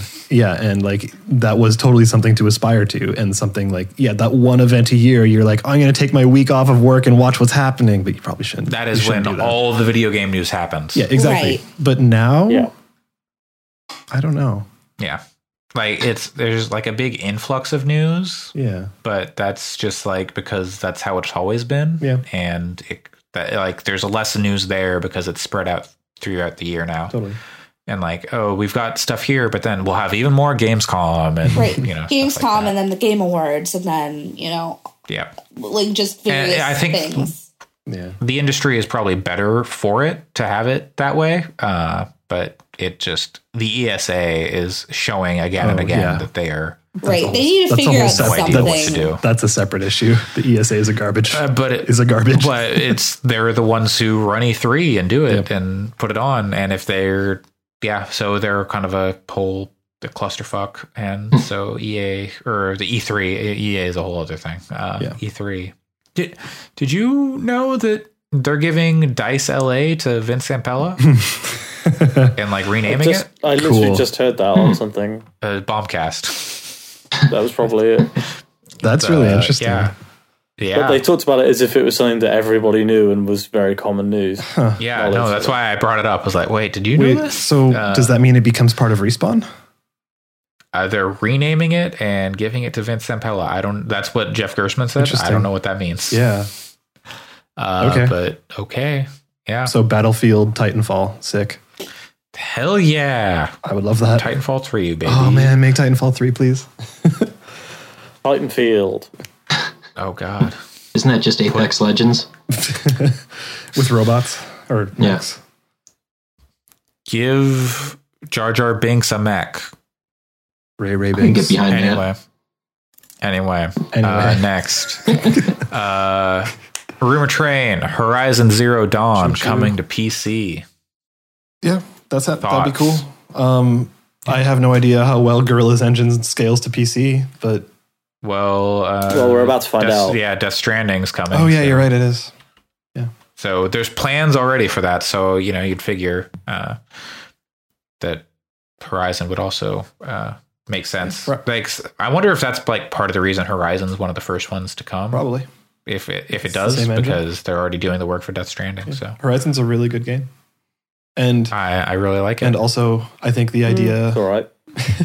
the idea of Sony starting to put more stuff, like their quote unquote exclusive stuff on other platforms, is really good. Even if it's a few years after, like just get it out there. Yeah, totally. Like even if it's a few years after, absolutely. Like they're pulling a Microsoft, which is really good. Let's see. So that's a cool thing. Next on my list, we got a new Nintendo Direct. We actually had a few Nintendo Directs.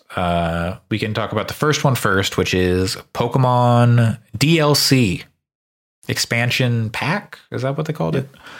Yeah, expansion pack. This is what, 200 new Pokemon? 200 new Pokemon per pack, or I think it's just total. Overall. Total. Yeah. Okay. Total.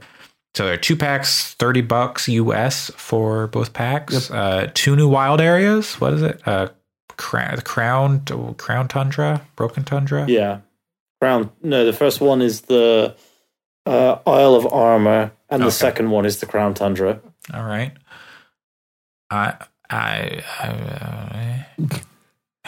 are we feeling about this, Pokemon lovers? I think it's I'm extremely excited. I think it's a good move because what they basically said was that they're doing this instead of having another version that's like the upgraded version, like the Ultra Sun, Ultra Moon, or if they did another one of those, I would just I would personally go down to Nintendo HQ and I would slap Miyamoto. Oh no! Don't slap Miyamoto. Instead of having us play, buy another game and then have to start it all over again. This is basically like, here we're going to add the extra content. We're going to add all the extra stuff, but you just pay $30 for the DLC. That's still pretty expensive though, because they charge $60 for the base game. Right. But I mean, you're getting 200 new Pokemon and like 2 new wild areas, and they're adding in a bunch of like characters and stuff like that. Challenges and I think gyms too. I don't know, but if it was a good game, like that seemed like a good value. Yeah, I just know that I have some friends who specifically wait for like the Ultra versions, like the Ultra Sun Moon. Yeah, but like they also wait because they can have all that extra content for $40. Whereas now, if they want, even if they wait, they're probably gonna have to pay at least $90, which, you know, for them, they're just like, that's a lot. Right. I think that's totally fair. It's just, I think that moving... I think that's their choice that they have made. Yeah. I just think that moving over to this model, it makes more sense. It's just like, I definitely heard that before too, but I mean, maybe, I think maybe this is like the growing pains generation of like, okay, we're going to not have all the Pokemon in there. Also, we're going to do it this way instead of that way. But I think like overall, hopefully it'll be better for it. Yeah. I honestly, if like, I think because like the DS, the 3DS didn't have, as far as I know, didn't have like proper network support for like DLC, like as far as their infrastructure. Like it makes sense that now that they've got the Switch that they would transfer or like change their strategy to doing DLC instead of building a whole new game.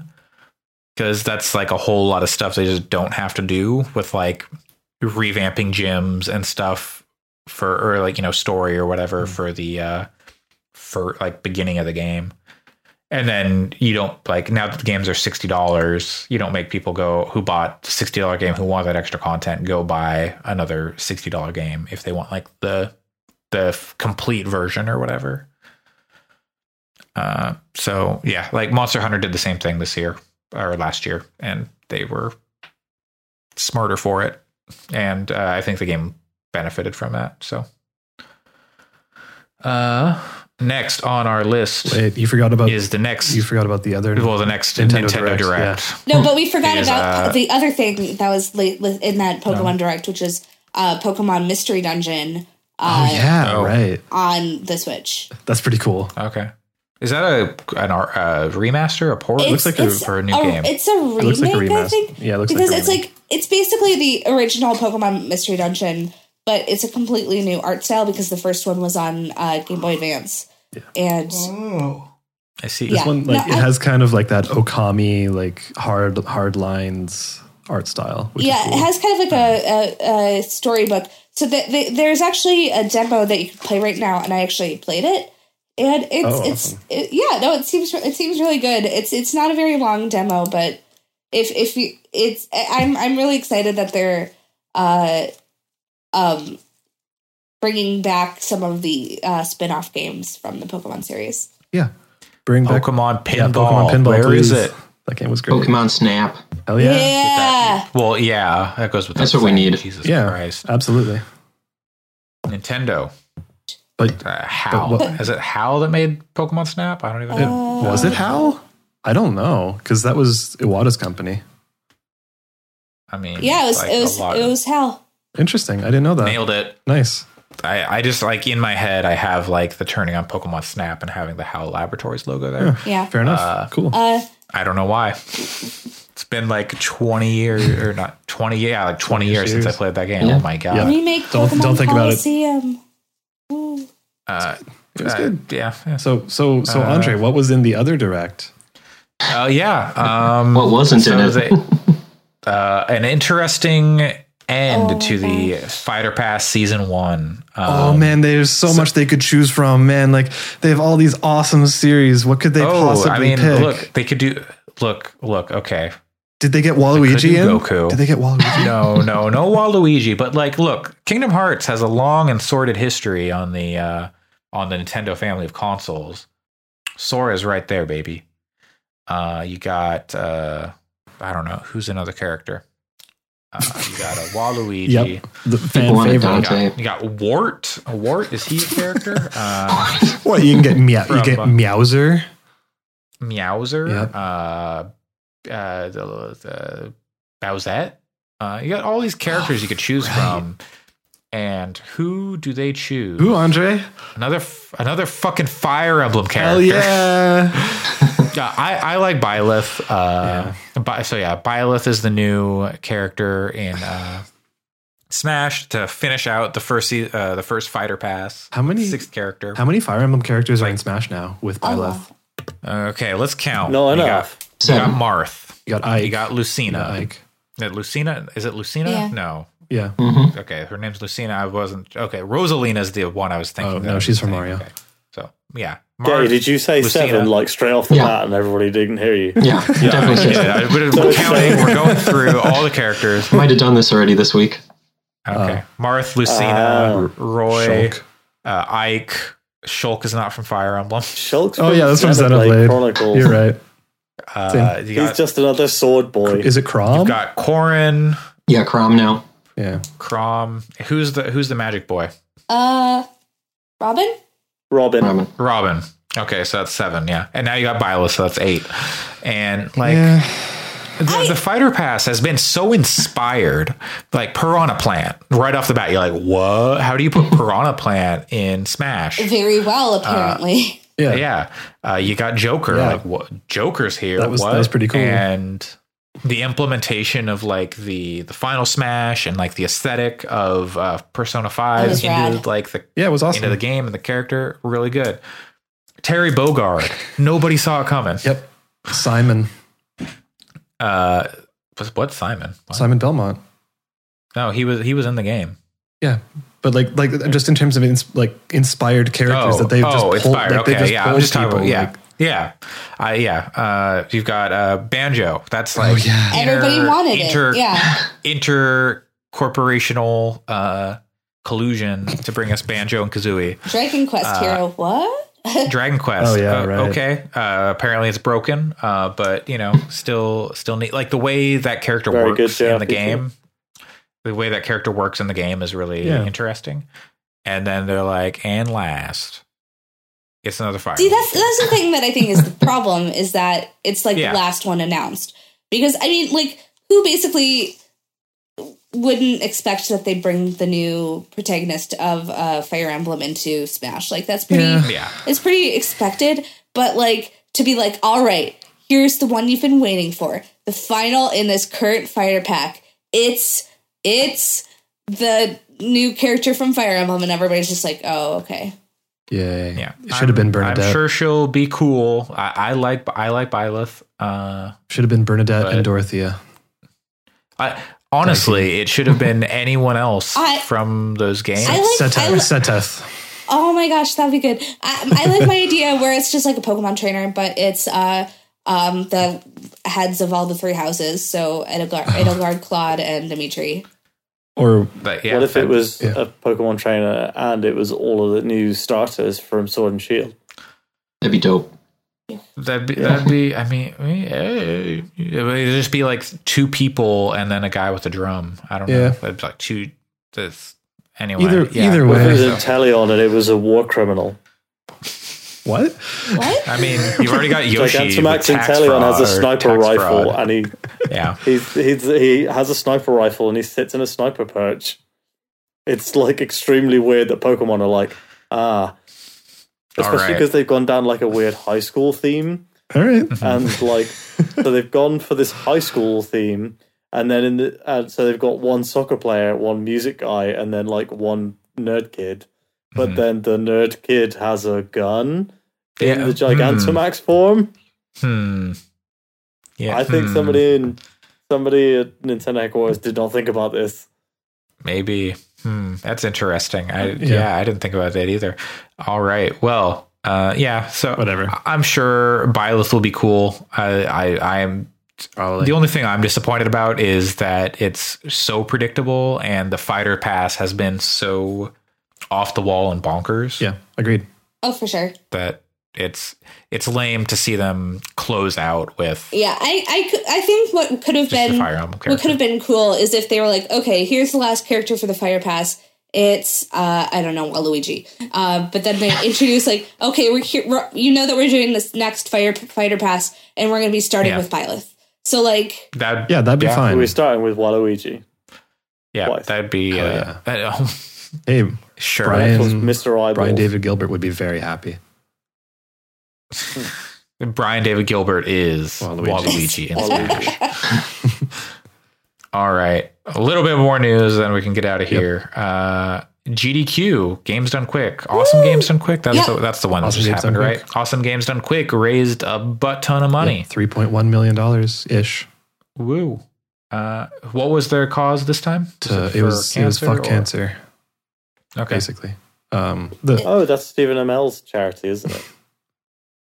I don't think they would. Oh, he actually has a charity called Fuck Cancer. Yeah. I don't think Games Done Quick would do that because if you swear, you'll get like banned from the show. There's a lot of things that'll get you banned It's from the that show. Prevent Cancer but Foundation, but it is Prevent Cancer. Yeah. But yeah, good for them. It's good for them that they raise a lot of money, and It was also their 10th there's- anniversary. yeah, it was. And there's always a lot of really good runs on it, so you can probably go look and check them out on YouTube. Or Yep. yeah. Anybody have any particular highlights that they enjoyed? The glitched goose game was pretty good, Okay. where they did it in about a minute and a half. That's fast. That's quick. Yep. It's a pretty awesome game. They did it quick. That's the name of the game. It's a pretty okay game. They did it quick. I watched a 2-person, 1-controller blindfolded Punch Out run That's awesome. in about 26 minutes. Oh, there was another one they did. They did the Clone Hero kind of showcase. And if you've never seen Clone Hero, it's like Guitar Hero, but it's open source. So they're able to do real fucking buck wild shit with it. Like make like they can put their own custom videos in it and like have the fretboard thing at the bottom like split apart and like do weird stuff. Oh, God. So like they showcased like an Undertale themed thing with like sand, like where you'd be fighting and then, or like you'd be fighting Sans basically. And then the fretboard would turn sideways and it would turn like to an Undertale style fight where the frets that you're hitting like actually like correspond to like attacks and stuff. Oh boy. Yeah. It was real. It was real cool. Also, I didn't watch it, but apparently they did Fire Emblem 3 Houses, and they were trying to see who would which house, and they ended up Golden Deer, and the voice actor who played Claude called in. Oh yeah, which is pretty cool. I heard about that. Yeah. That's also, there's one of the runs that was fun was the Terraria run, because it went very horribly, but the person who was running it was so positive and good that everybody was just like, man, it went really not great, but I sure like that guy. That's awesome. So, it's good that they kept it positive. Yeah. I'm going to say I am disappointed that a person who was running Final Fantasy VIII turned out to be a shitlord, and Games Done Quick handled that very poorly, first of all, by allowing that person to be there in the first place. Yeah. Yep. And then just kind of dismissing them without real conversation, which like the whole thing was pretty shit. But like either way, they did a lot of good with the event. So yes, good on them for raising all that money. Getty, did you watch any Games Done Quick? I did not. I'm a bad person. No, it's okay. I didn't watch any during the thing. I've just like in the past few days, like I catch the VODs because who's got time to like actually sit down and watch a stream? Yeah, it's one of those things where I personally really like it, like in the background of stuff. But yeah, agreed. Yeah, but yeah, there's quite a bit that I didn't see, so a bunch of them are on YouTube. One that I also haven't seen, but I'm assuming is going to be really fun, is the Super Mario Maker 2 showcase. It's good because they do those blind, but it's just like really good players of like Mario Maker and like Kaizo Mario. It's awesome. Learning the stages really quickly. Yep.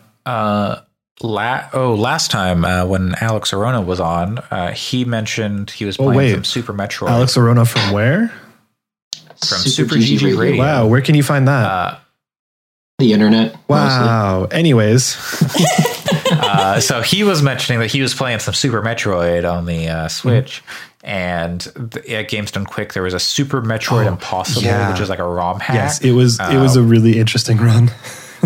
Yeah. And apparently that person, very few people have like actually beat it because it was meant as like a TAS, like a tool assisted speed run kind of thing. But like 2 people have like beaten it, or like 2 people run it, I guess. I don't know. It looks like a nightmare. Yes. But that was a cool thing. There was one point where he died to the same boss like 7 times because it was just so hard. It was Ridley actually, but okay. Yeah.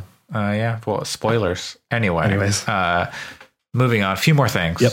we got a Resident Evil 3 and Nemesis trailer. They showed off what Nemesis actually looks like in the new Resident Evil 3 game. It's awesome. Yeah, they put out some like new information. I think we talked about it a little bit last week, but yeah, he's got some teeth on that guy. Yeah, he looks like the perfect up-res of the original like PS1 version. Yeah, he's got a flamethrower. He had a chain gun in the first one, like a rocket launcher, but flamethrower now. Yeah. I'm super looking forward to that game because Resident Evil 3 of the PlayStation Resident Evils and maybe the PlayStation 2 Resident Evils, it was my favorite. So okay, I was wow, that was loud. This is aggressive. Sorry. Now we can't cut it because we addressed it, so we can't just like. Sorry, I thought my microphone. For those listening at home, that was Sam's knuckles. That was Sam's baby. All right. So yeah, that game is definitively not first person. Yeah.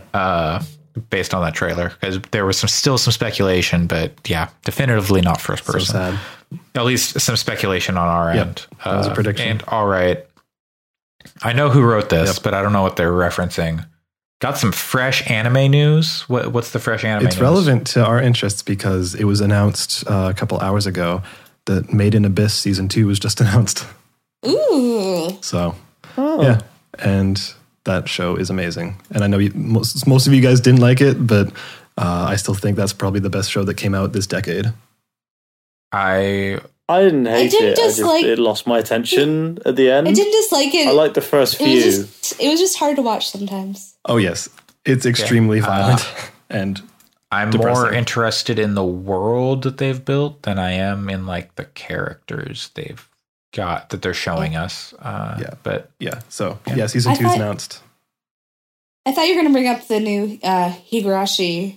Oh, fuck yeah. That is also coming. I think we mentioned that before. We talked about it we mentioned it on the Game of the Year podcast. We mentioned it in our chats. We didn't talk about it on a podcast. I feel like it came up. Anyway.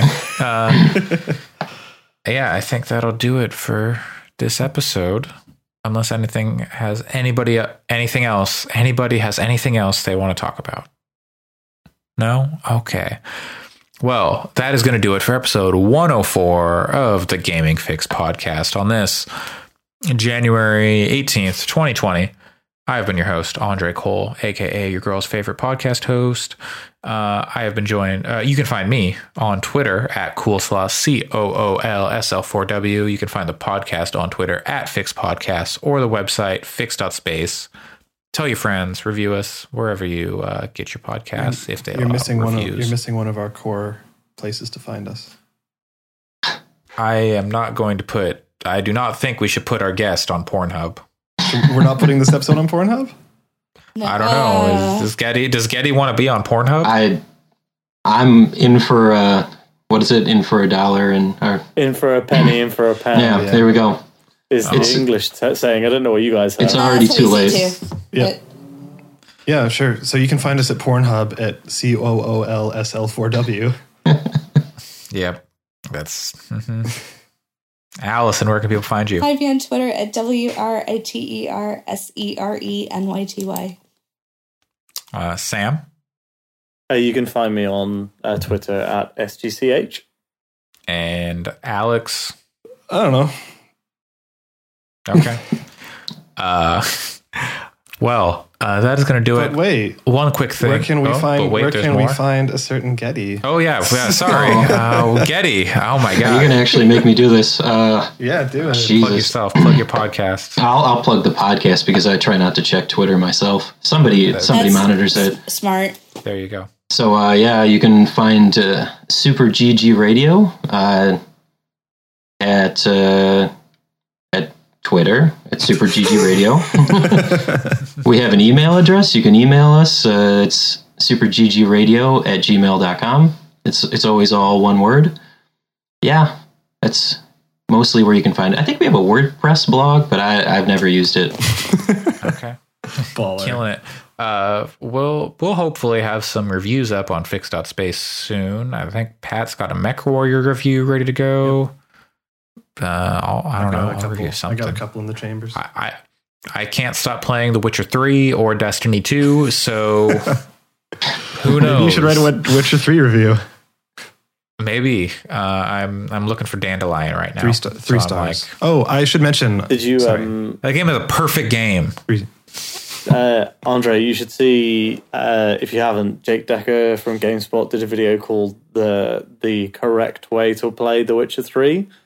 I won't spoil it for you, but I laughed a lot. It's very good. Okay. And for what it's worth, I have watched the first 2 episodes of the Witcher Netflix series.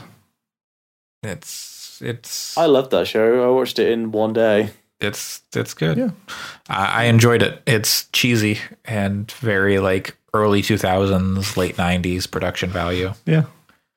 I see everybody keeps saying the production value looks bad, but I'm like, I don't see It- this. it looks Everyone cheap. looks great. I mean, well, it doesn't look bad. It looks cheap though. Like it looks like Netflix didn't want to spend a lot of money on it. Anyways, Which isn't like a animated bad thing. I think it works. I think it works for like the quality of the show, and I don't think it's like, oh, they're like obviously on a soundstage, so I'm taken out of it. It's just it harkens back to an older era of TV. yeah. Anyways, Yeah. video. They definitely Yeah. spend their money on Oh. Henry Cavill, is what we're saying. Last thing, there is a humble bundle for Australian wildfire relief donation. $25 goes to help wild animals in Australia affected by the wildfires. I'm going to buy one of those bundles and give it away on the Fix podcast Twitter account. So that'll go up sometime shortly after this podcast goes live. But even if you don't win it, there's a lot of really good games in it, like Hollow Knight and Void Bastards and Euro Truck Simulator There's too. a whole lot of games. It's a good deal, so I would recommend it, even if you don't win it, because it's going for a good cause. And also support them firefighters and animals, because that shit in Australia is awful. Yes. Yeah. Like when there were those huge fires in... Oh, I think I have to let my wife into the house. Okay. Okay, but when there were fires in California, the Australians flew in to help fight fires. That's what I'm saying. Yes, and same like being from Oregon, a place that has been ravaged by wildfires in recent years. Heart goes out to all those folks. So, yes, look for that on the podcast, or go buy it yourself and support those folks. A lot of game devs have been doing stuff to support the fire stuff. Anyways, so yeah, thanks for joining us, everybody. We'll be back next week with another episode. have a good afternoon. Thanks. Bye, everybody. Bye. Have a nice day. Have a nice life. Be well.